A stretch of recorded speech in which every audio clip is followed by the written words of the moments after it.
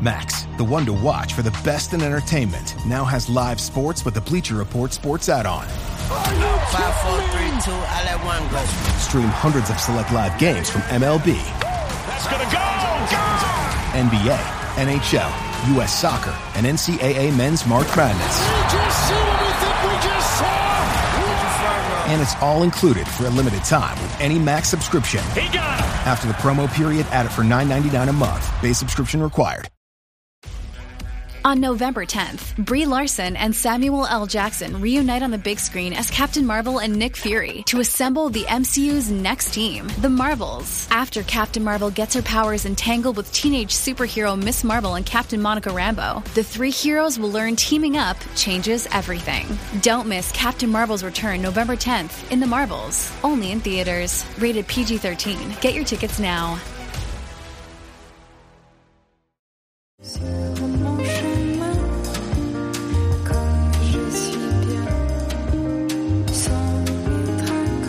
You are now listening to Femme Regard Podcast with Tessa Markle and Carolina Alvarez. Femme. Hi, Geekscapists. The Geekscape podfather, Jonathan here. In May, we lost one of our own, longtime Geekscapist Christopher Ellis, who was a friend and a part of our geek community from the very beginning. Chris even met his wife Sarah through our podcast, and their 2015 wedding seemed like a giant Geekscape party. Chris's final weeks battling in the hospital shed light on a huge national problem. The COVID pandemic has almost completely depleted our national and local blood banks. These supplies are used by thousands of hospitals to provide life-saving treatments to patients or to buy enough time for loved ones just to say goodbye. So for the next month and beyond, we're going to do it big in Chris's memory and do some good in the process. We're throwing a blood drive. Visit www.aabb.org to find a donation center near you, or visit other blood and platelet donation centers like the Red Cross. And let's make things interesting. For the next month, take a selfie of yourself donating with the hashtag GeekscapeGives and tag your favorite Geekscape podcast. We'll pick some charitable Geekscapists to send prizes to, and the podcast that gets mentioned the most will also get some cool rewards. I should actually cancel the podcast that gets mentioned the least. Can I do that? Whatever. The point is, go out there and donate some blood, tag a selfie of yourself doing it with the hashtag GeekscapeGives, and get others to do the same. We couldn't save our friend Chris, but we can do a whole lot of good in his name. Geekscape forever!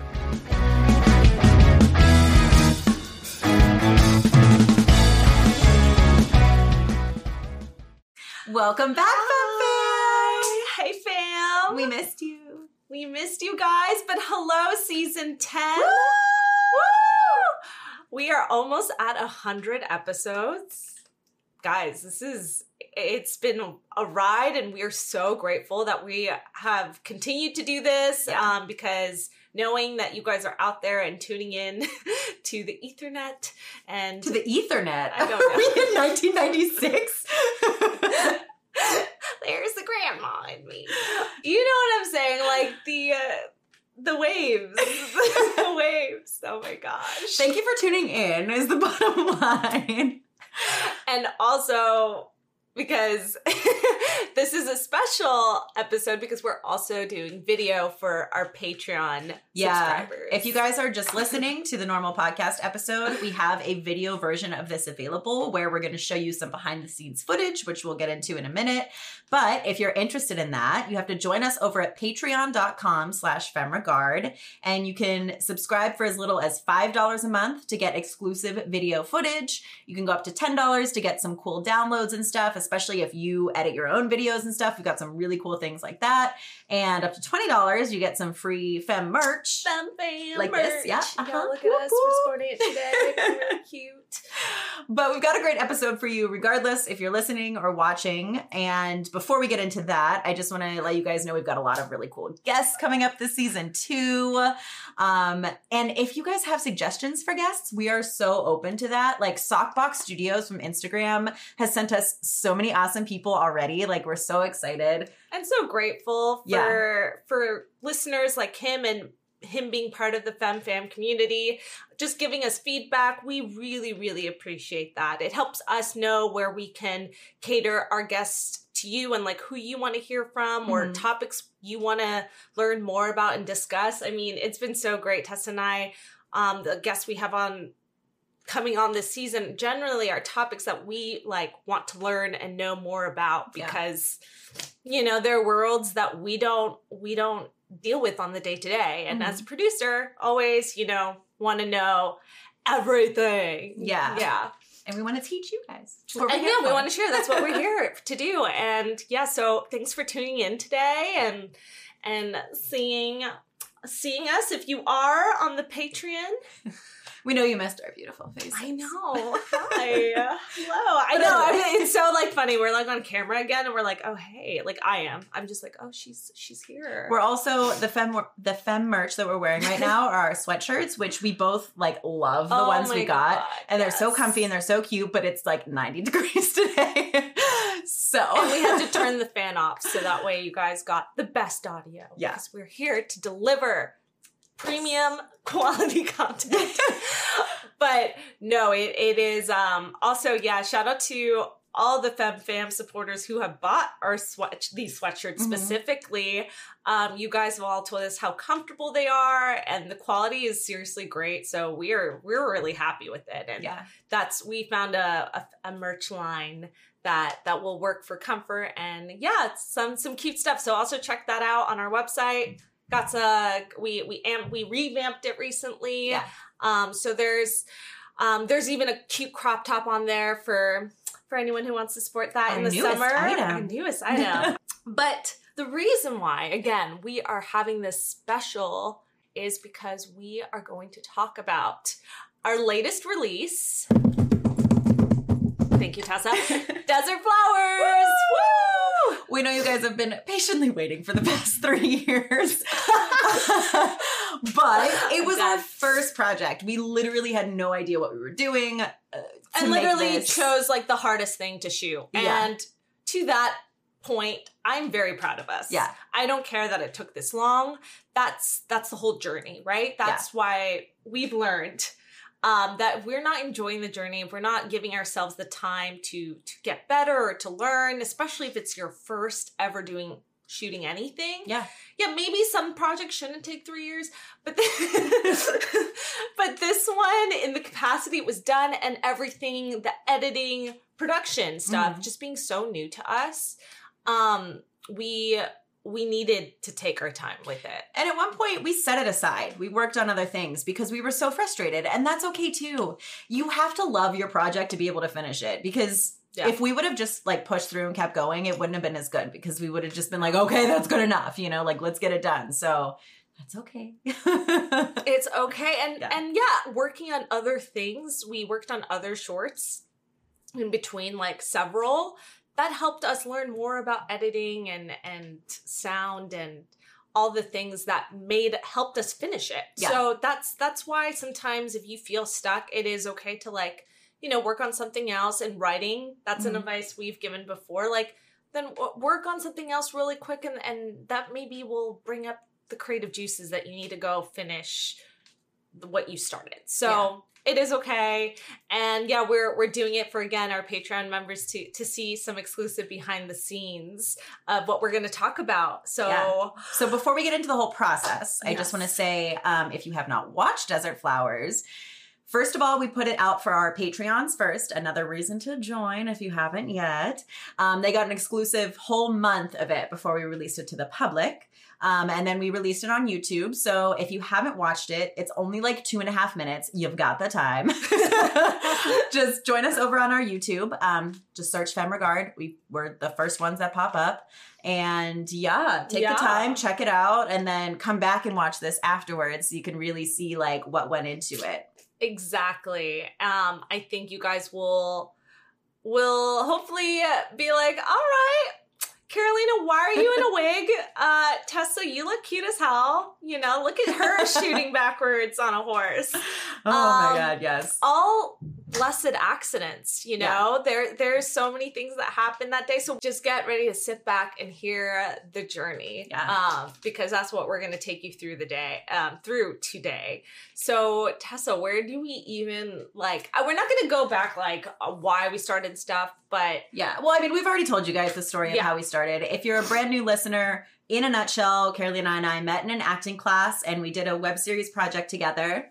And that's when we were like, hey, we love each other. I like this girl. She's so good to me. We realized like we work so well together because we're both people that like get shit done. And we had the same like taste and stuff that we wanted to do, you know, and we had the same issues that were arising that, you know, as actors, we weren't getting the kind of auditions we wanted and stuff. And we wanted to explore filmmaking. So it was perfect. It was fate. It was fate that brought us together. But yeah, on that note, you know, we decided, so what are we going to do as our first project? We both wanted to do period pieces. And we were like, what kind of period piece can we realistically pull off? Here in sunny California. Yeah. So we thought, a Western. A Western. Like, duh. You know, we got the Wild West over here, the desert, the hot sun. Yeah, we've got the locations. There's lots of horse places around LA. We thought we were doing what an independent filmmaker would do, is work with the location you got and figure out your budget and see if you can make both of those things work. Yeah. Well, that was us, you know, logistically, that was what we thought was the smart thing to do, which is the smart thing to do, but it's a whole lot trickier than we anticipated it being. Like it's such a big undertaking too, because we wanted horses, you know, we wanted wranglers. We decided to choose the most complicated scene of our script because Tessa and I co-wrote this script together as a full feature about. Let's tell them what it's about, Tessa. So it is about two estranged sisters who are searching down the murderer of their father. And, you know, they're searching for him as adults, where the one sister has gone off, lived her life as a cowboy, you know, and this is what she does. Gal. And then the other sister is, you know, she stayed in town. She stayed with Ma. She's running her own restaurant now, looking for her husband, you know. So we got these two sisters who are like polar opposites coming together to seek revenge. And they find out in the end that like revenge is not that sweet. Really what matters is their connection and reuniting and their relationship coming, you know, finding it's kind of like that buddy love story at the same time with the revenge aspect. Yeah. And it's very like callback to Sergio Leone kind of Western, you know, that spaghetti style. There's a lot of I don't want to say kitschy, but that cute humor. Yeah. We loved to play with that old comedic kind of Western humor. It's got a little camp to it. Yeah, that's the word. Yeah. And I think from what I've heard from our Patreons, they really thought that was like nice to have that comedic relief, because the modern Westerns that we've seen made nowadays, a lot of them are very like dramatic, which totally, but we wanted that classic retro feel. So please let us know if you liked that. We're curious. Give us the feedback when you see it, but that is the genre, that Western revenge, but we got that buddy friend love story between us, and how, you know, our relationship then transpires into, you know, being reunited again. So after writing the script on that, you know, we decided what scene should we shoot. Looking back, it probably would have been wiser to shoot a scene that would have been more of like a proof of concept that really like shows our relationship, gives you more of a taste of the whole story. But at the time, we thought, let's just shoot the most show-offy scene, which we did. That is exactly what we did. That was exactly the thought process. Yeah. Thank you, Tessa. So, I love that we can look back on this now, though, and like see why it's things we learned. Yeah, totally. Yeah, and that's the thing. You won't know or learn or grow unless you like do it. So again, do it, but always try learn from us. Learn from us that it's not for a proof of concept. You want to showcase the world, but you can do that with a scene that will show off.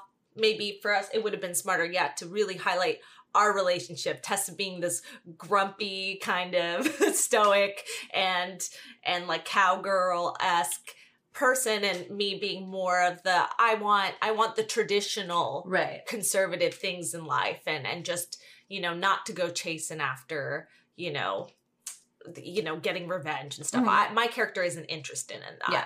And the reason I say this is I think this in the end, the scene that we have is really cool as something to show off for like our talent and the world of the movie. But yeah, if we were to use it as a proof of concept to pitch or like a trailer, I don't think that it really encapsulated like that relationship, what we needed. So just a pro tip to you guys if you're doing the same thing. Yeah, absolutely. I love that you bring that up, and I think you guys can like learn from that too. So that being said, so we went with the biggest fight scene, which included like stunts. It included just regular riding on a horse is like kind of considered a stunt in some ways. And we had guns and we had like all kinds of stuff, which we decided to shoot in one day because, again, it's, 2.5 minutes final product. And budget-wise, like one day was already at our budget. Which we'll talk a little more about in a minute. But I wish that we could have had 2 days. Agreed. I think our DP Mike would agree.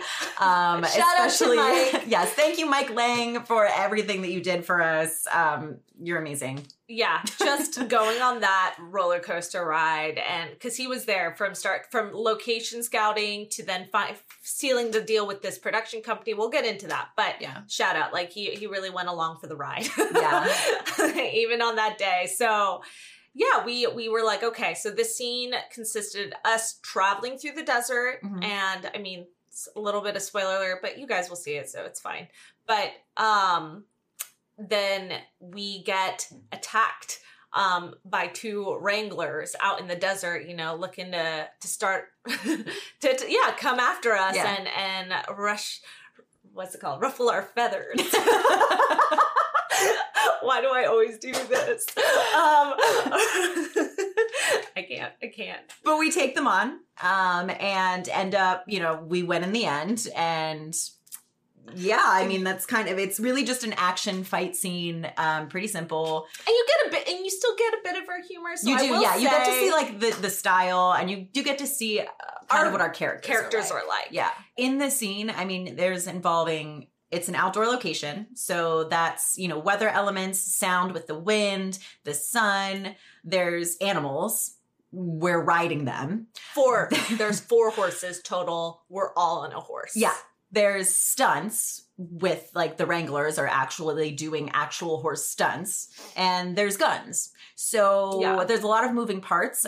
Definitely, that's why we say 2 days would have been better, because there's just so many elements that we can't control. And there was a lot of shots that we really wish we would have gotten more footage of, like more takes of. But again, like that didn't fit in our budget. Should we tell them what we ended up spending for 1 day of shooting? In the end was $6,000. So Absolutely. $6,000 went into a 2.5 minute scene. Like, that's a lot of fucking money, you guys. Like, you can do a complete short film. For less than that. Less than that. That's true. So that's what you get for doing a Western. No regrets, and we though. still got a steal, though. Like, in reality, like, we would totally work with the production company. Shout out to Caravan West. They were awesome. If you guys are looking to do any sort of Western thing, check them out. They're in Agua Dulce, right outside or part of Santa Clarita. Pete Sherrico's the owner, and then Curtis Anton is like the production side of it. They work together. He has his own production company, Snakebite Productions. So you don't have to work with him and his team. He was a producer we decided to bring on because he had also a lot of gear to help us get what we wanted done today. Yeah. And the team was... that day. 3 years ago. And the team was fabulous. Like, because they had the location, they had access to the horses. They were the ones that found the wranglers. The costumes. Guns. Like everything period piece accurate. Because that's something that was really important to us too. So before we even found them, Tessa and I had spent a couple days out in the Palm Desert. We were in like Joshua Tree area, Barstow, like everywhere. Everywhere there's a desert surrounding LA, we were there. We met with several people. Some of them had their own, like, we targeted places that owned horses and contacted them asking them, like, for filming type location services. And it was like $6,000 was usually the budget just to shoot there. Yeah.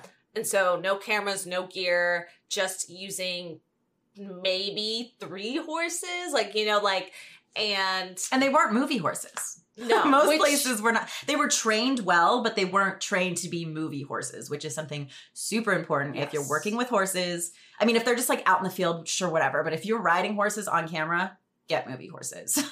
Yes, because they, you know, horses are, even movie horses, they're fickle. They're fickle. They get spooked by, could be anything. And I think with the movie horses, they're used to cameras, at least. Like, they're used to guns. That was another thing. You know, a regular horse might like really freak out, and you could get reared off. And so we didn't even like consider these things too. We were just also learning that as we went through. And that's why when we came across Caravan West, thank you, we were like, oh, like Pete really informed us of all that. Let's talk about the places we did go visit. Like, there are a lot of like Wild West set places around LA. So if you're looking for just like buildings like the Wild West town, Calico Ghost Town, got a really cute picture there. Yeah. What's it called? Pioneer Town out in Joshua Tree, which I love visiting. Pappy and Harriet's little like restaurant there, which was closed when we went, of course, but great place to check out if you're in Joshua Tree. Where was the one? Was it Yucca Valley, I think, where we stopped to get gas and a lady asked us if we were going to the desert to get married. Is that something people do? You go get married in the desert? I don't know, but I think it was just like 2 girls out in the desert. What else are we doing? Of course. Right? No, we're not making a movie. We're getting married. Yeah. But I think that was also the day that we went to visit the one ranch, whose name shall not be mentioned. But we had quite a time there. Guys, their son, who was going to be hired as the production site, like location site manager, because that they insisted on that, got our truck stuck in the sand that day. While they were like touring us around. And we're like, oh, this guy, this kid. It was like a kid. No. that was, oh, Mike, if you're gonna listen to this episode, do you remember that? Oh, God. We were both like looking at each other like, and they were definitely like, oh, well, it's $6,000 just to have him, to have the 2 horses, and you guys can like maybe use like a golf cart or something to get around or something like that. Yeah, that's not worth $6,000, you guys, if you're doing location scouting. Let me tell you, not worth it, because that's just going to be a headache on the day of filming. I think something that Tessa and I also really learned when dealing with talking to so many different people was being really clear with our shots, the kinds of shots we wanted, the location, ground, like all those things, and being persistent about our vision, and like still, of course, working with the parameters that we had to like work with. But I think the biggest lesson, like, you know, even joining on with Caravan West and Snakebite Productions, that was something that I had to like keep going back and forth with as a director. I had to keep like being like, you know, we went out maybe 3 times to make sure they knew where exactly which valley, because they have a big land, like they have tons of land. Yeah. Which is awesome. Yeah. But we wanted a very specific look, you know, and we had to be like, oh, well, you know, we need somewhere that has a hill because we need this one, you know, rider to be up on the top of the hill at one shot, and just, being really specific about that. Because otherwise we would have gotten there on the day of shooting and be like, so where are we going to go? And wasted 2 hours just, you know, setting it up. Trying to set it up. Yeah. So that was something that it was a really important. It was really thing important. To specify. Another one though too is budget, which like we didn't know what our budget should be for a location. Like we were still brand new at this. We didn't know how much to expect to spend, and people will not give you their numbers. They want to hear what your budget is. Yep. And it's so frustrating because we didn't know what to tell them. And people were like, well, we're willing to work with you. What's your budget? What do you want to spend? And we were like, we don't know. Like, you know, we were thinking, no, but we like don't want to say it because it's definitely lower. Yeah, because we had an idea for our full budget, right? But which was the $6,000. Yeah, actually, just kidding. It wasn't the $6,000. It said 5 is our like top. But But that was including hiring Mike, some extra, the sound. That was overall budget. Like, we didn't know what to spend on just the location. Right. And so with Caravan Invest, they were like a little over 4, I want to say. That sounds right. That was it. And I was like, totally, that was like the best that we could get. And honestly, they definitely cut us a deal. So thank you again for that. And, you know, being first time filmmakers, you know, that's really, really generous. So let's talk a little bit more about when we found them. We were trying to build out our team. Yeah. I think. Yeah. And needing, like, I don't know if we were asking for like someone, we probably put in the description working with horses, like we need that kind of experienced crew or something.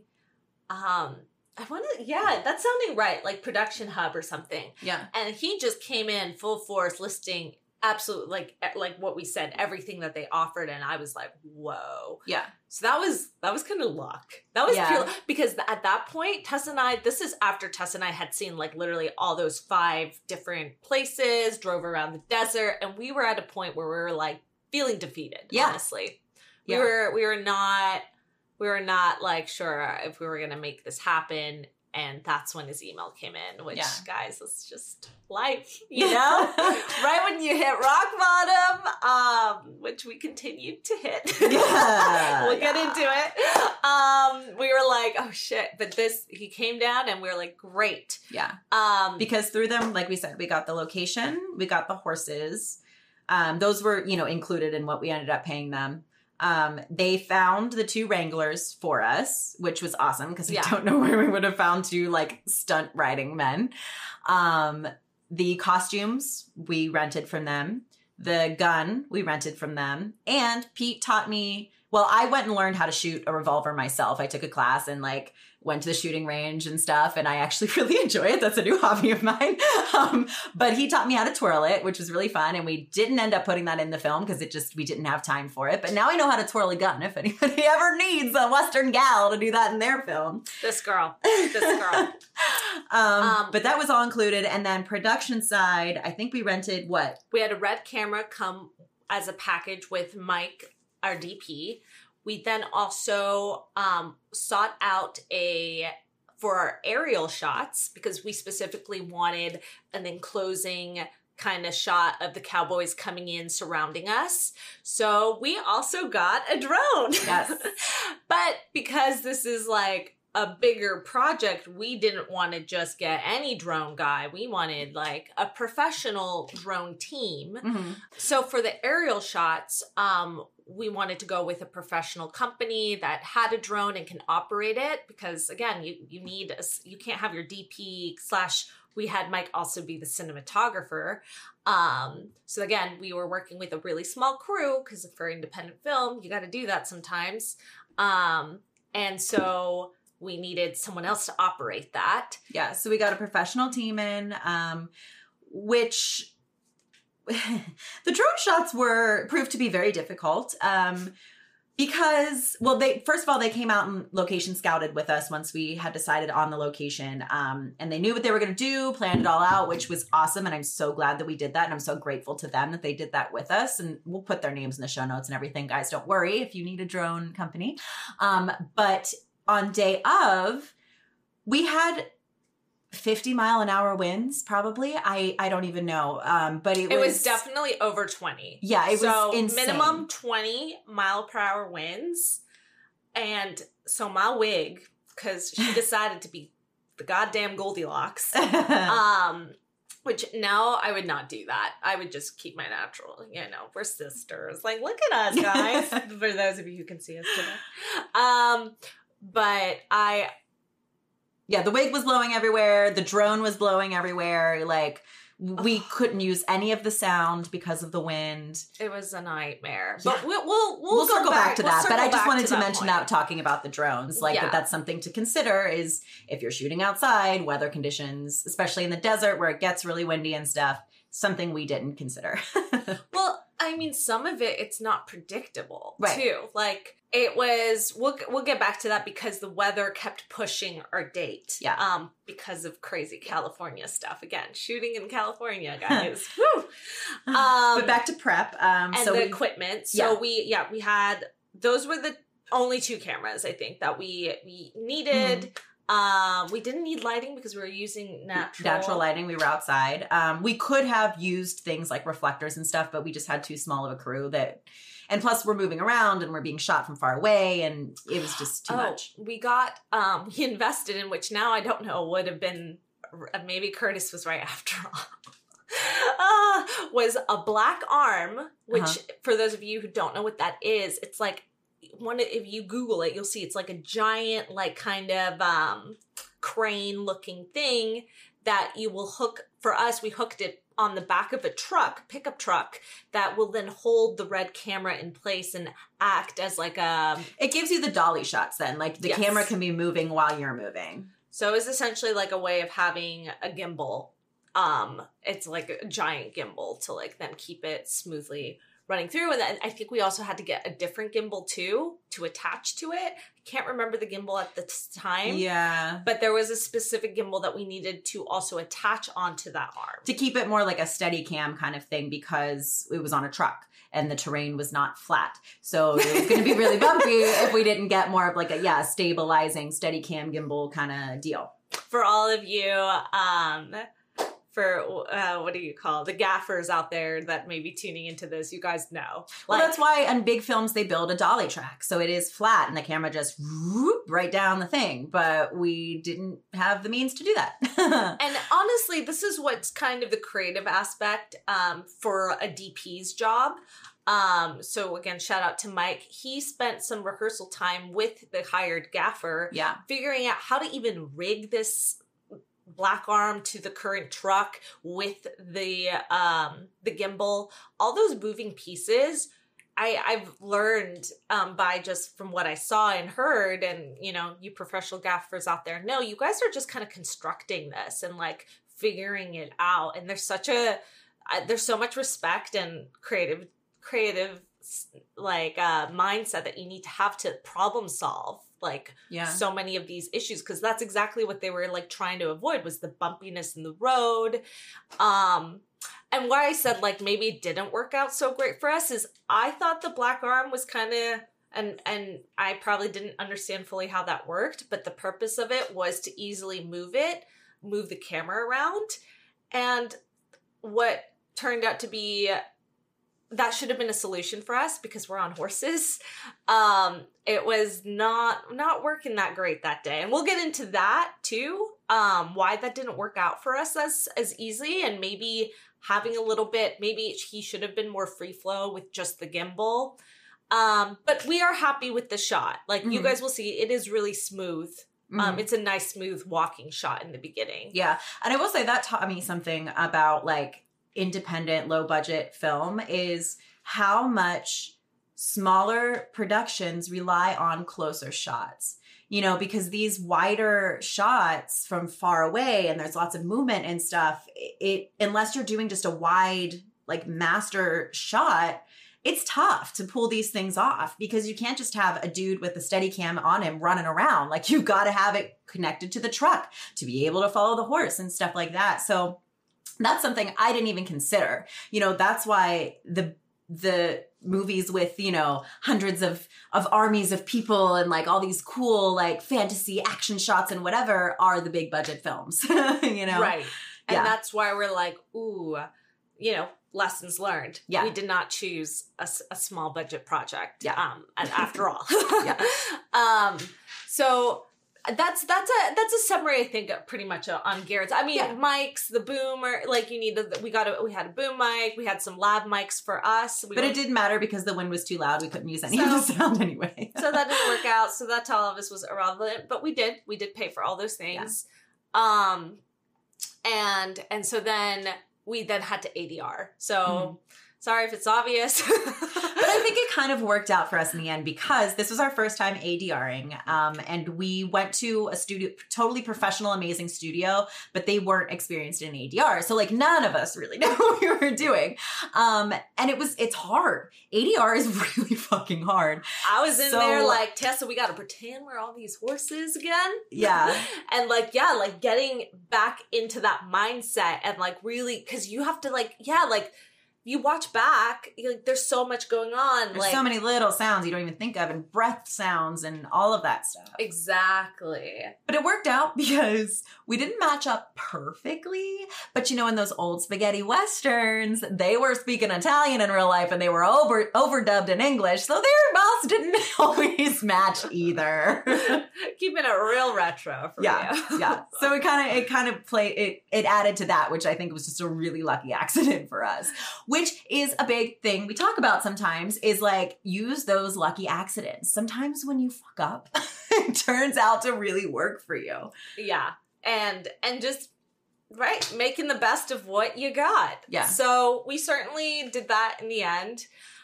So then let's just move it forward to shoot day. To trying to get shoot day. Yeah. Trying to get shoot day. PTSD.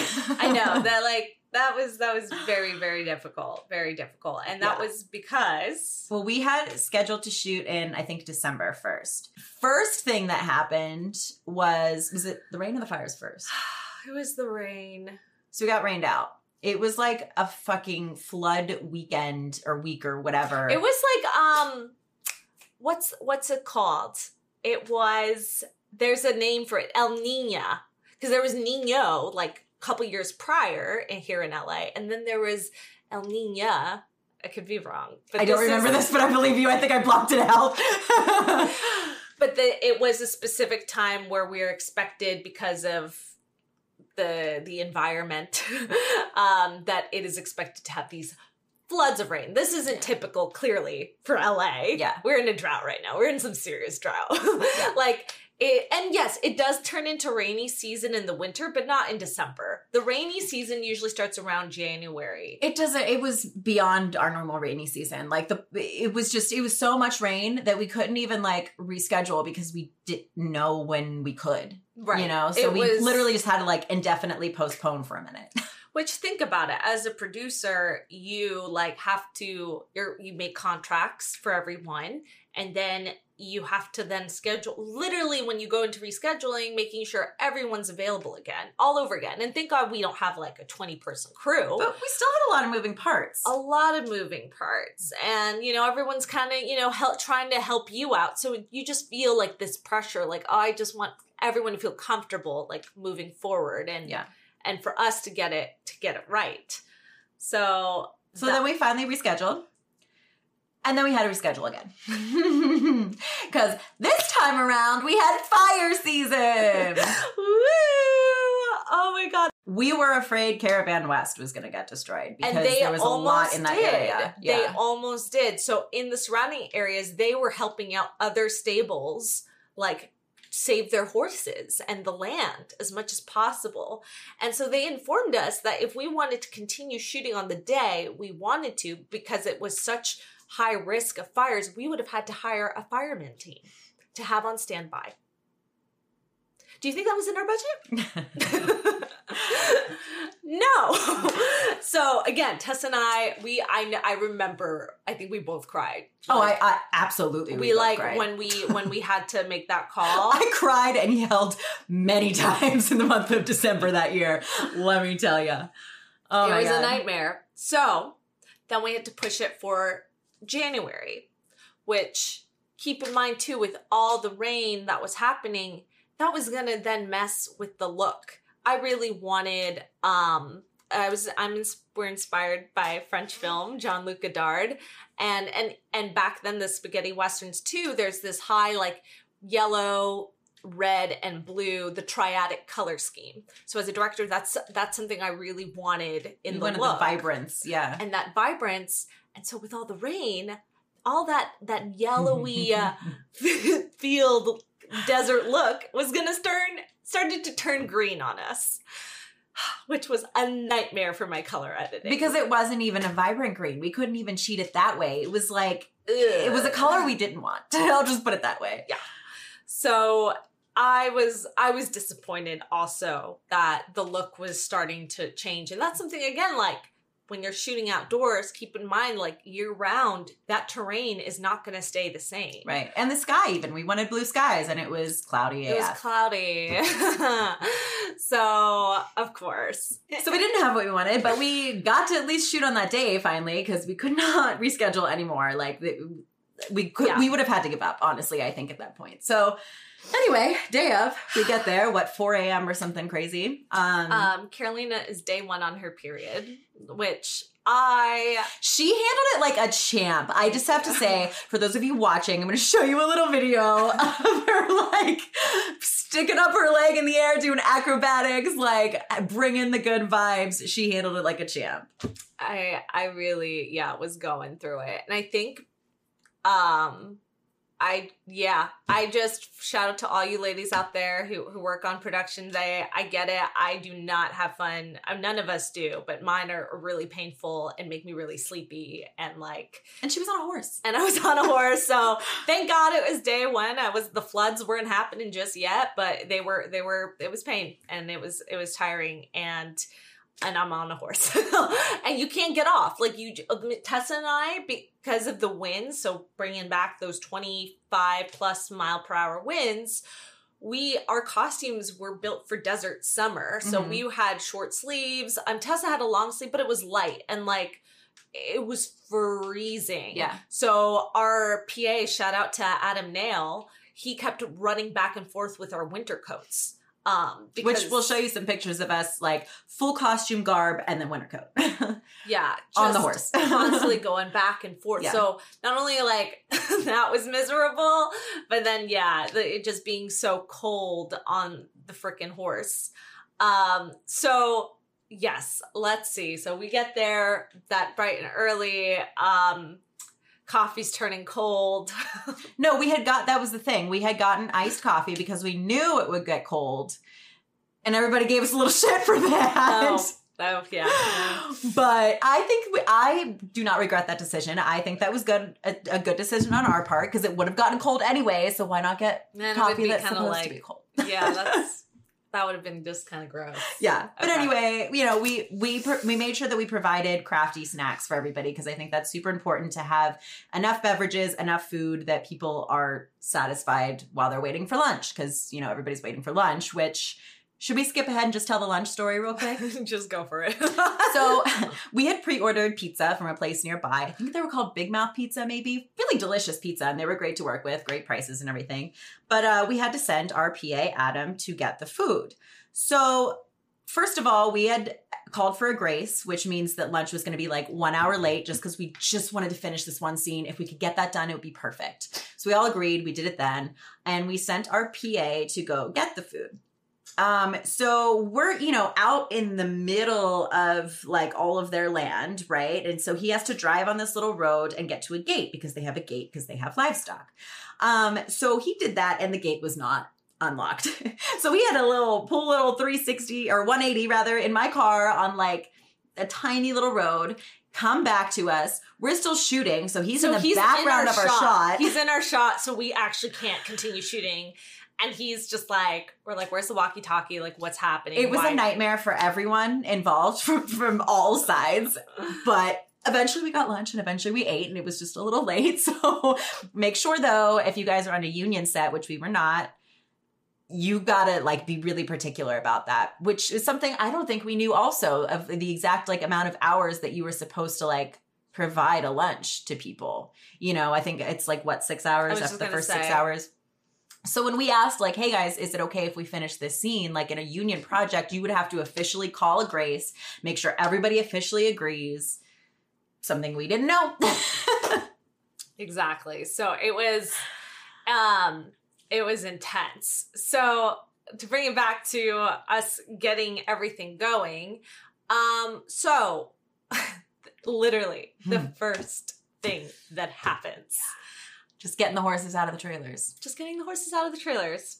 Got to back them up. They got Yeah, trailered over. And upon backing up, our wrangler was backing up the first horse, and it decides to kick him right into the wrist. And guys, I in general don't want to be at all by a horse when it is kicking around. Like those, they're beasts. Yeah, it's no joke getting kicked by a horse. So he immediately is like out. Like he can't. Like his wrist is just like it's flopped. just like flopped. It's totally dislocated. And or his hand or his wrist, whatever. We haven't gone and set up nothing. That is the first thing that happened. So he's like, I gotta go to the hospital. We're like, okay, go take care of yourself. Tessa's like, I remember you being like, okay, we have to redo it. And I just remember being like, no, we're going to keep everything the same. We're just going to keep going. And I don't care if I have to get Pete on the freaking horse. That's what he did actually volunteer. If need be, he would be our stunt wrangler. So thank you, Pete. Thank you, Pete. I was just like, we just got to pretend like we're okay. And we're just going to keep going. But I was like, we were both like, freaking out inside because it's like we thought we had lost him as an actor, as a stuntman, as a wrangler, and that was like everything we were building up for. So that was the first thing, and then that was terrifying. But he turned out to be a real fucking cowboy because he got to that hospital and they said they weren't going to be able to take care of him right away and all this stuff. And they said he had to go to an orthopedic, like a specialist, to just locate it back. Like, the man's hand is flopped and you're not going to put it back in place for him. He has to now go drive around to an orthopedic. Like, those are specialists. You technically, need appointments for that. He's at a hospital and they wouldn't. They also gave him some shit about not having the flu shot, which was also ridiculous. Okay. Yeah. But in true cowboy fashion, he said, well, fuck this, and just right back into place. He popped his own hand into place. Into place. And then came back and shot for us. He just had an ace bandage around it or something. What? I was and he goes to me and he's like, they asked me if I wanted some painkillers, and I looked at them and said, do I look like I need painkillers? This guy's name is Larry Poole, by the way, you guys. If you ever need a rider, wrangler, stuntman guy, he is your guy. Real cowboy. Because, he told us all this. He comes back and he's like, well, no, yeah, I'm ready to shoot. We can just hide the bandage. We're like, are you sure? What? Really? Is this real life? Yeah. And that goes to, again, we're really glad we opened up our production company and got the right insurance because we were able to protect ourselves and have his medical costs taken care of. Because yes, guys, that happened. Got the bill, got to take care of it. Yeah. So it was just we're really grateful that he was. Oh my God, That just doesn't happen. He really didn't have to come back. He was like, fuck this. I'm done. Yeah. And he came back for us. I could cry. So that was problem number one. That was problem one. So we start shooting.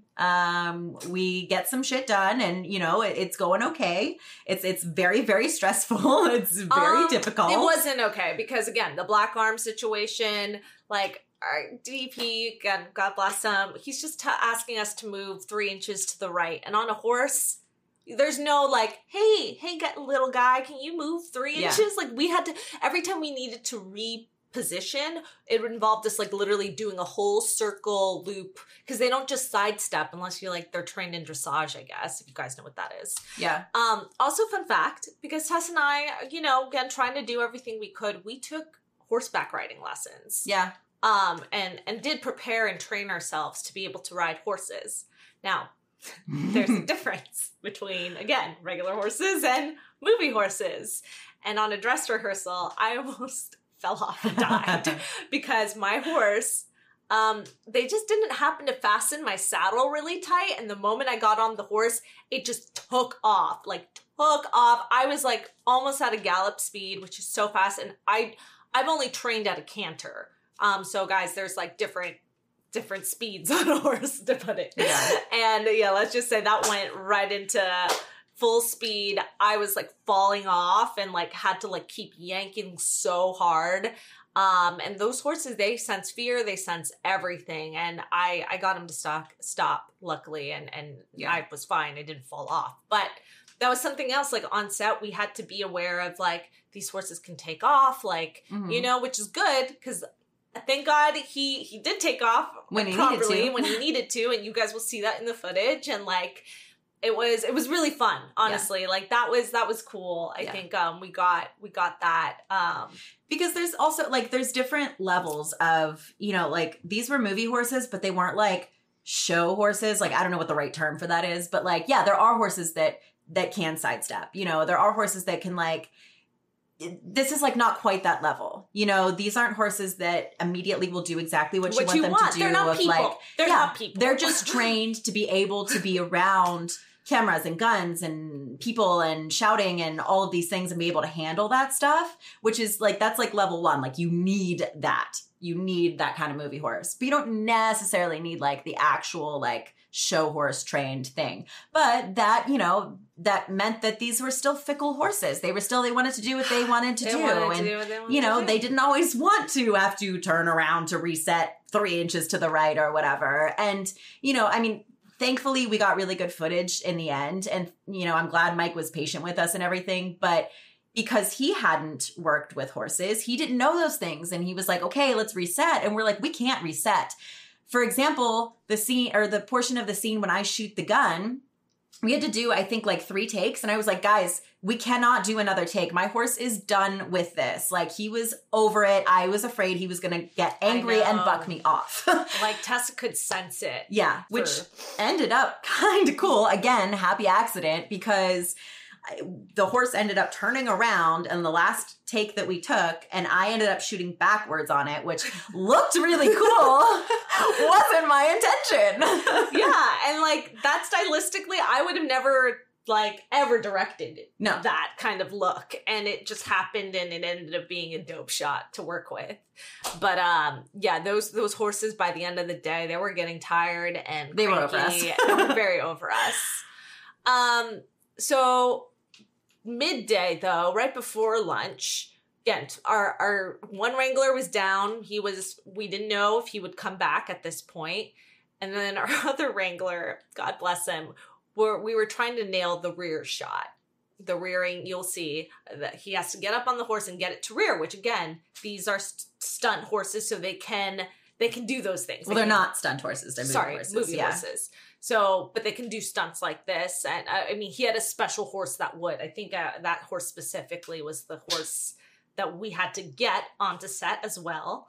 And like, that was also tricky because he was on the hill. There was different spots where it wasn't entirely flat because it's a hill. And to do that shot was very difficult. And at one point, the horse kind of just started, it reared, and I don't know if it tripped, but it started just running down backwards. Yeah, when it had reared, I think it was too close to like the tilt of the hill. And, you know, horses have a different kind of balance and equilibrium and stuff than we do as humans. They've got 4 legs. They've got the eyes on their side of their head. So like, it's different for them. And the horse kind of got freaked out and confused and just started backing backwards down the hill really fast. And he started to fall off. Actually, he started to fall off while the horse is doing this. And he's afraid that the horse is going to trip and fall over like on top of him. Like, you know, we don't know what's happening. And it was the most crazy visual. Like, we'll show you guys. We'll roll the tape. But oh my God, we were so scared. And he was also not very happy about that and very scared. Yeah. And so... But thank God, another true professional. His name was Chris Shumway. Like, that was terrifying. You could tell he was scared and upset that it happened, you know, but he, as the saying goes, got back up on his horse. And we got an amazing couple takes still. Yeah, a couple. So thank you, because they look amazing on the short, and just stuff you don't know. And that's why it is important to work with trained professionals. I think Mike and him had to as a DP, like listen to also what the expert writer had to say about where the shot, and, you know, Mike's listening to my vision of like, I really wanted this hill, but, you know, they had to like really figure out, and eventually they found a spot on the hill that was flat. And I think that's why we were able to get the shots. Because when you're rearing too, I think this is also why it started to freak out and then just go backwards. You're pretty much telling it to go back by pulling back. And I think that's why pulling the reins back. And then for our audio listeners, I'm like pulling and they're like, yeah. So that was crazy. It's something I recommend if you do have a more flexible budget and you are shooting, whether it's a Western and that you're on horses or whatever with animals. And again, I'm so grateful to Mike, and I'm not saying this is like a hit to him or anything, but if you've got the budget, I would recommend using a DP or a director that has worked with animals, because in these specific moments, you know, again, it was like he needed us to be over a little bit because the framing of the shot, because it's connected to the black arm and they can't really move the camera where it would adjust to the horse. You know, it all made sense as to why it wasn't working together. But I think that that's something that, you know, if you have a DP that's used to working with horses, for instance, maybe they would have understood that a little bit better and been a little more prepared for that. Just you live and you learn. Yeah, exactly. And that was like insane. So we called lunch at that point and then got the pizza. Yeah. Finally. And then I remember after lunch, I think that's when Larry came back and we were like, oh shit. Okay, we're ready to shoot his scene then. I feel like after lunch was a lot more like, okay, bam, bam, bam, let's just go, go, go. We got to fit it in. We got to get it done. And it was a little smoother because of that too, which left us with less shots than we ideally wanted because we just had to get them done, you know? And we did end up cutting out a little bit of stuff that just wasn't really necessary or like super important. Yeah, I remember at lunch, I was going over my shots and I was like, okay, we're not going to have time to do this. So let's...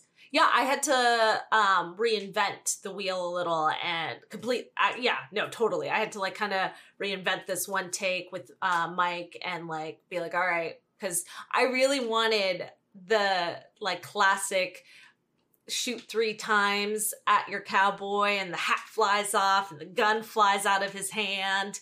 And like, I really wanted that look, but there was just no way we were going to get that in the amount of time. So I just left it as we're going to just have her shoot at the cowboy simply. And I still, in the editing, made a cool 3-shot zoom in, and I used some of the Western kind of elements that you see in the old films. So that worked out. You know, you can still play in the editing, which is cool. But we had to redo those. So, and shout out to David, our AD, who wasn't even supposed to be our AD and ended up being our AD because we didn't realize we really needed an AD. Again, like us not knowing, now we know how important it is, have someone. We had someone pulling focus. I know we had an assistant camera guy, or gal, but it was like people like an AD, so important. We'll definitely have one. Yeah, not going to skimp on that again. No.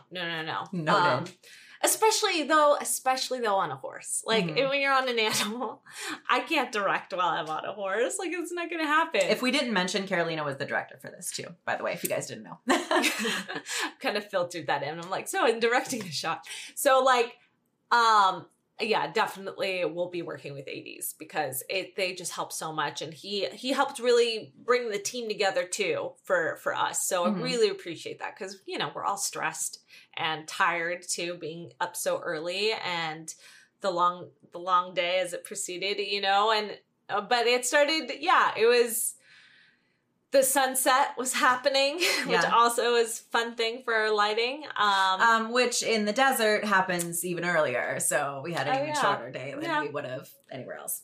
So that was also good. Yeah, it was like also, sun like daylight savings too. So it was getting darker sooner too. So even faster, we're losing light. But we made it, I think then we made the rest of it work and we pulled it off. I feel tired talking about this. It's really like PTSD. Like I know, I'm like, oh my gosh. But that's like kind of the thing about like being on set in general, especially when it's something that's so involved like this, and especially because we didn't really know what we were doing. It's like being on set is one of the most exciting and one of the most stressful and exhausting things ever. Yeah.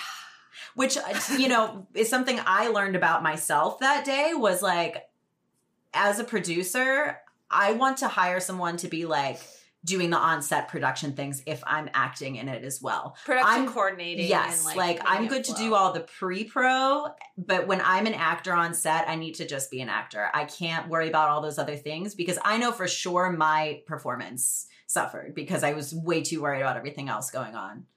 And that stuff, again, like as you guys do things, you'll know where you feel most comfortable and where you can, you know, play your part. And so I love that you said that because it's so important to know because you want to enjoy the experience. And you want everyone on set to feel comfortable. And so the better people you have doing the right parts, then, you know, it's just going to be a better day overall. Yeah. So now we know that. And like, you know, in creating our next projects, we're going to keep, you know, who are the people we really now need, and we know now, and we know where to put our money, because that's the thing. People, I think, you know, it's cool to get all the cool extra like shit on your set, but the people definitely matter. Your team, you know, getting a really good team, and there are people who can work miracles without like needing that much extra help, but you gotta have that clear communication. And the team also extends to post-production because, you know, when we went into edit, we had never edited anything before and it was a nightmare. And like, that's why we set it aside for a couple of years and came back to it. I'm pretty sure, Tessa, like we got Premiere Pro, the whole Adobe Creative Suite, which is what we edited on, right when we got this project. So like, guys, if you edit at all, like imagine your first film being 4K red footage that you'll have to like sort through. And, you know, I know. On your old ass laptop too. Oh my God, guys, I had a vintage. They don't make that anymore. Like 2011 or something, 2012 Mac. And it was so slow. Yeah. I think that was also part of what was killing me was the constant, you guys remember that rainbow wheel if you're editors? You know, it just like spinning. Yeah. Like after every time I wanted it to like recalibrate, render something, it would just like, take forever.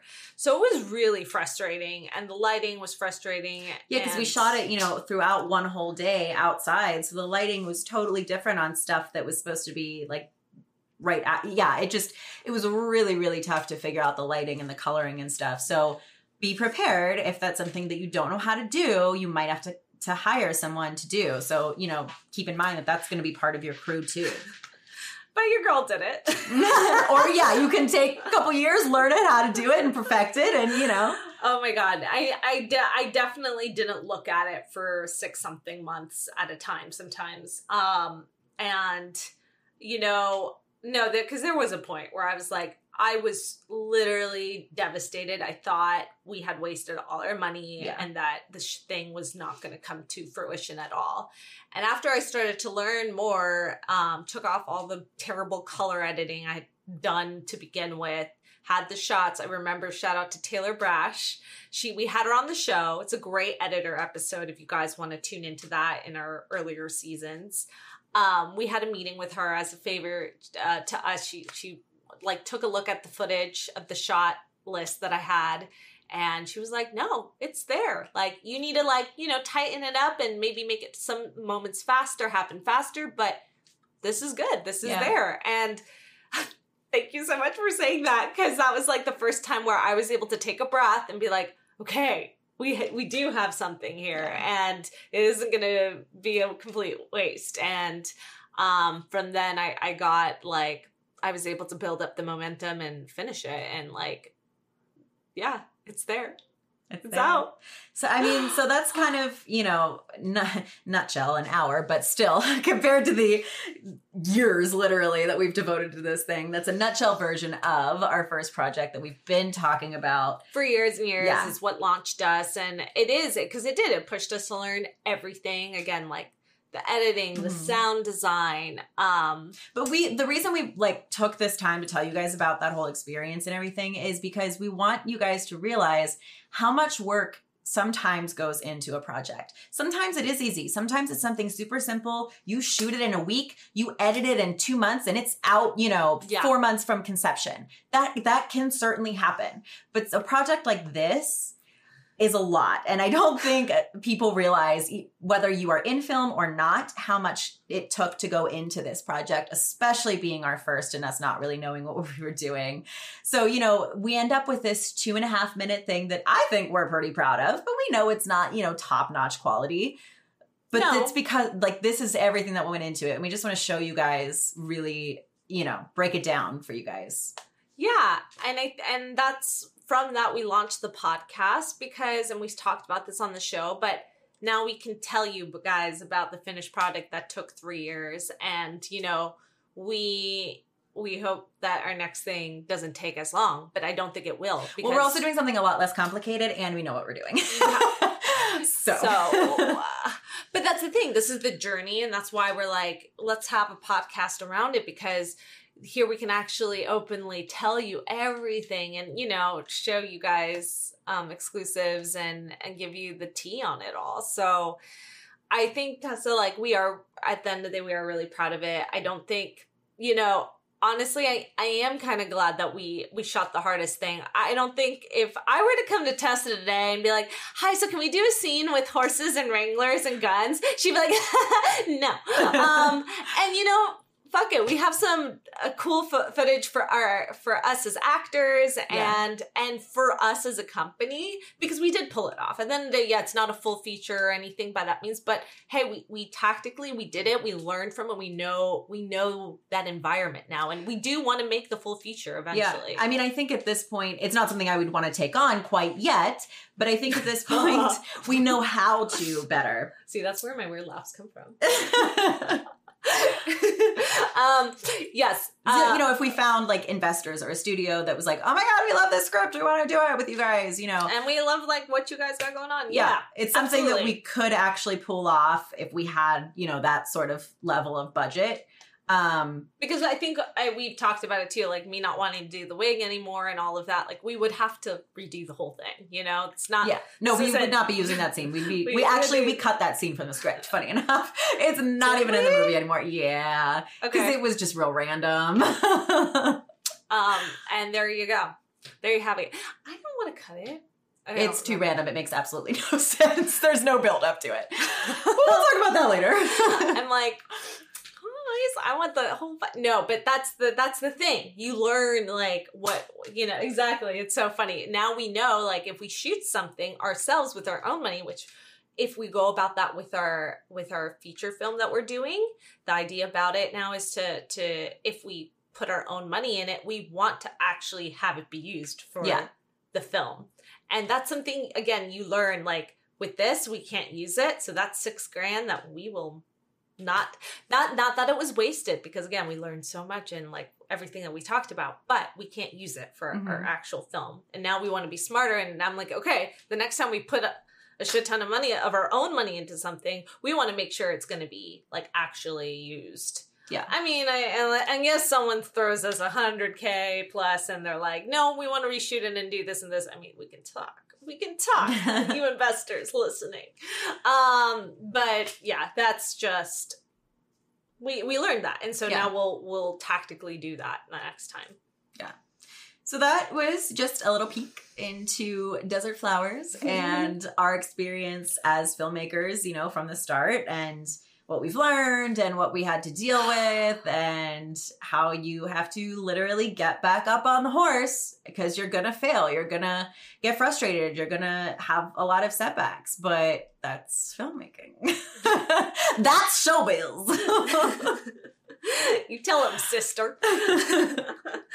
Oh God. I hope you guys like our accents. Please let us know.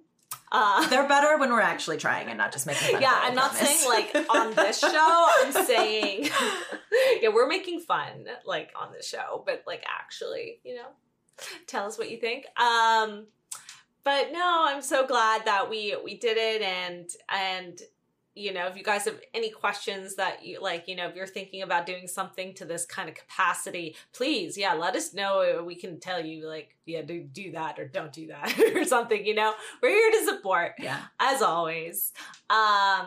Your film gurus over here. Yeah, and if you yourself are filming a Western, we've got some great footage to show you of a couple of actors that ride horses, shoot guns, do accents. We got you. We got you. Think of your femme girls.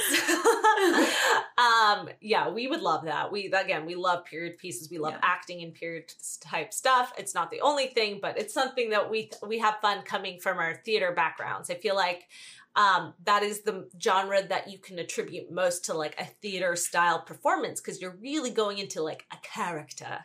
If you're like, as most actors, we love that. We love delving into the world of a character. But yeah, so love that. I feel like we can go on, but I think we're gonna. Is there any upcoming announcements, guys? Remember keep tuning in. Tune in, subscribe, like. That helps us so much. Yeah, subscribe, follow, whatever platform you're on. There's going to be some way to keep up with us. And if you are on Apple Podcasts specifically, leave us a 5-star review and or a 5-star rating rather, and then type out a review for us. It really helps us like bump up in the algorithm. So it helps new listeners find us. And we just really appreciate it. Thank you guys so much always for tuning in and supporting us. Special thank you to our Patreons. You guys are awesome. I hope you enjoyed getting the premiere footage. The premiere footage. And, a nice visual of your girls. Seriously, guys, we love you. It helps us stay afloat and do amazing things. So, as always, we'll see you next time. Bye. Bye. Thanks for listening to FemRegard Podcast. If you like what you hear, tune in every Friday for more tips on the filmmaking business and insightful conversations with industry professionals. We can only grow with your support, so please subscribe, share, rate, and review. You can also join the Fem Fam on Patreon. For more on us, check us out at femregard.com.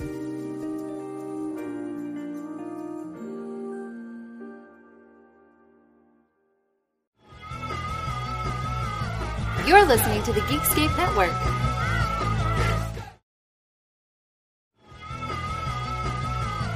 You're listening to the Geekscape Network.